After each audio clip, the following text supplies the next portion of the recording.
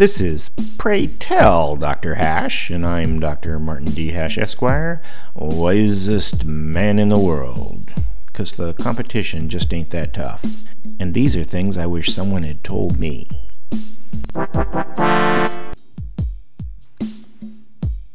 Today's topic: math is not ideological.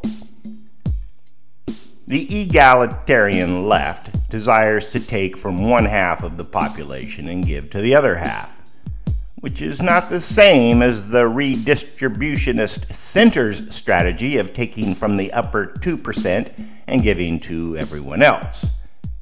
But both ideas inflame the right. The argument from the right is that the mega wealthy earned their money, or presumably their parents did, and no one has the right to take it for any reason.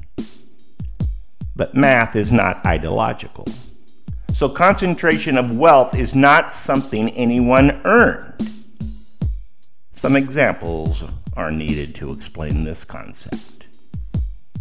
If someone has $50 million, and they know through their elite connections where to get a risk-free 7% return, then their income rises exponentially faster than Joe Middle Class letting his money manager place $50,000 for a risky 5% return while skimming 2% off the top. All of this while 3/4 of the population earns nothing on nothing. In fact, they pay 18% on their credit card.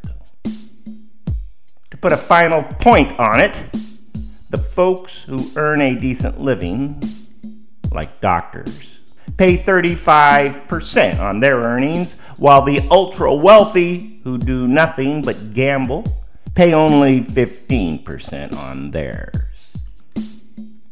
It's an exploitation racket that eventually results in social conflict when enough people understand what's going on and get sick and tired of it. It's just a matter of the math.